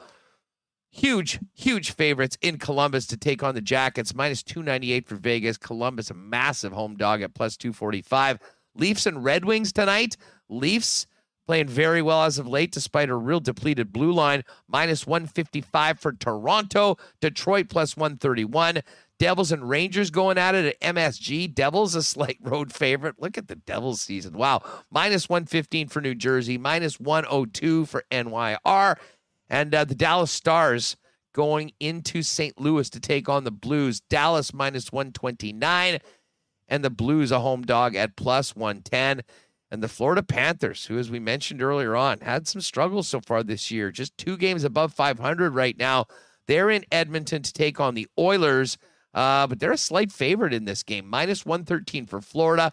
Minus 104 for Edmonton, who's had a very middling start to their season so far. And, of course, the Jets and the Avalanche tomorrow. Jets a home dog, plus 116, and the Avalanche at minus 137. Let's quickly look ahead to the World Cup for tomorrow. What do we have on the slate for the World Cup matches? Okay, now we're in the third game of the group. So I know we've been loving having the, and I guess Winnipeg time, the 4 a.m. game, the 7 a.m. game, the 10 a.m. game, and the 1 p.m. game. That's not happening anymore. The final games for each group happen simultaneously at 2 different stadiums. So tomorrow, first off, we've got Ecuador and Senegal. That is a 6 o'clock game here. So those will be 9 a.m. games back in Winnipeg. Ecuador plus 150, the draw plus 210, and Senegal plus 225. The host Qataris are a huge underdog to the Dutch. Qatar 15-1, a draw plus 550, and Netherlands minus 435. And the game I'll be taking in, I believe we're going to take in Iran, USA. Should be quite interesting. Lots of political overtones of that one. Iran plus 300 or 3-1, a draw plus 240, and the United States plus 106. And then Wales and England in the final game of that group stage, plus 715 for Wales, a draw plus 350, and England minus 217. We do looking ahead to Thursday, Canada and Morocco. Canada, big underdog in that one as well, plus 280, a draw plus 250, and Morocco plus 108.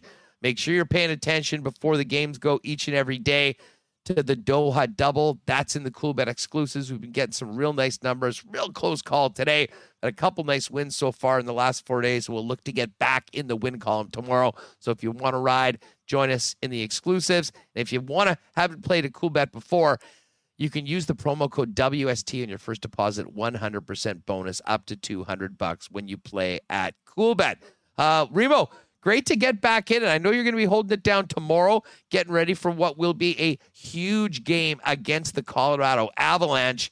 Cannot wait for that one. Does start at 4 a.m. here. Sometimes a little challenge to watch live, but I will certainly do my best after taking in probably a less stressful game for me personally without the emotion of it being our team, Canada. But we get one more Canada game, and that's going to be Thursday where I'll be at, and then back at it normally in the Peg next week. Yeah, get out to as many games as you can, Hus. I encourage you to take a day and enjoy. It'll be nice to see a game without the stress, as you mentioned, of a Canada match. And I am looking forward to the Jets game tomorrow night against Colorado. Big litmus test, big measuring stick. And to be honest, the Jets, I think, have passed a lot of them this year. And they've talked a lot about how they're going to approach things and what they're going to do. And I feel like they've backed it all up. And I was very not sold on the Jets heading into the season, but I'm leaning towards, I think the Jets are actually good, Hus. They're winning all the games they're supposed to win. They're playing against tough teams like the Dallas game on the road. And then, they come and beat, after Minnesota, when they said, no, we're going to learn from this and we're going to be better. They went and actually did it. And they went into Chicago on the road and weren't like, oh, this is the end of a road trip where we're playing all of the games in so many nights.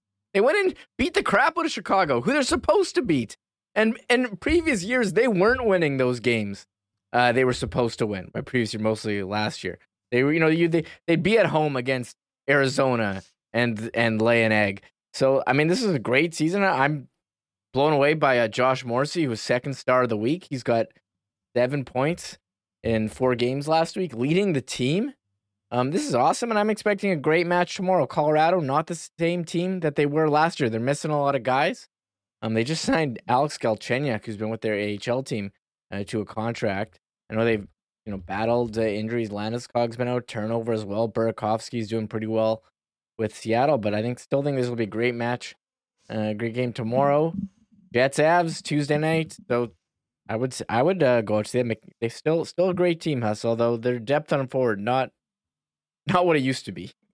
Well, you know what? Listen, obviously I'm having a hell of a lot of fun. I can't wait to go to the games tomorrow here, but man, I'll be here in the middle of the night trying to watch this game and hopefully not anger tweeting like I was in the middle of the night after the Dallas game and that controversial end to the game. But make sure to join Remo tomorrow. We'll get a few of the guys in for a little bit of extra time to get you ready for Jets Avalanche and much more coming out of today and tonight in the National Hockey League, World Cup, and so much more. I'll be back with you all Wednesday to break down that Colorado game, look ahead to Canada's final match of the World Cup, and then you can do it. By the way, I didn't mention at the Coolbet Lines, we do have a Monday Nighter tonight. We didn't really talk NFL. I'm sure Remo can maybe talk a little bit more about that coming out of on tomorrow's program.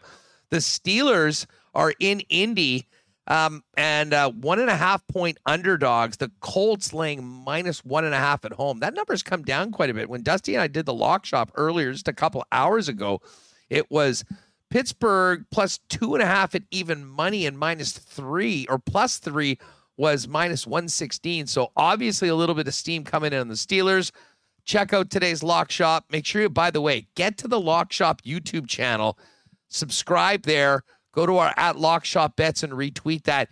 When we get to 1,000 followers, 1,000 subscribers on the YouTube channel, giving away $1,000. All you got to do, subscribe, retweet that tweet to be in the mix for that. We're both on the Steelers tonight. We've got some more picks. little more World Cup talk as well. So that's available, whether you're on the podcast or on YouTube. Go and check that out. Great show today. Apologize for a couple of the technical difficulties we've had, but Remo did a great job getting things straightened out, and I think it went pretty smoothly. Thanks so much to Dave Poulin. If you missed that conversation, if you came in later on, make sure to get back to the beginning and check that out in and around 1:25 into the program. Of course, Jeff Hamilton had a great chat with John Horn on Canada winning the Davis Cup. I'll be back on Wednesday. Remo will hold it down tomorrow with some of the fellas, and we get ready for the Jets and Colorado Avalanche. Huge matchup in the Central Division, and of course, more on the World Cup as it continues. We get into the simultaneous games in the third round of the group stage here in Qatar at the World Cup. Thanks again to all the sponsors that make this show happen. We could not do it without them. I know DQ Nixon, just, man, I laughed checking out the DQ here in Qatar. It was very busy too, by the way. People need their ice cream. Plenty of ice cream joints around. Nothing better than DQ. And everyone else for making this a part of your day. We appreciate you. Hit the thumbs up if you're with us on YouTube before you go, if you haven't already. And if you can, tell a friend about Winnipeg Sports Talk, where they can find us each and every day. Even though we've been doing this for about a year and a half, there's still people on a regular basis that, find out and hopefully become regulars with us. Podcast listeners, thank you as well. That's going to do it for us from Qatar. I'm Andrew Patterson. Thanks to Michael Remus back at the mothership. We will see you tomorrow here on WST at 1:00 p.m. Getting ready for the Jets and Avalanche as the Jets open a 4-game homestand with first place in the Central Division in sight. This has been Winnipeg Sports Talk. Have a great rest of the day and an evening, and we'll see you from Qatar coming up this week. Oh, my God! Shut it down! Let's go home! Thanks for tuning in to Winnipeg Sports Talk Daily. Make sure to subscribe on YouTube and your favorite podcast feed at winnipegsportstalk.com.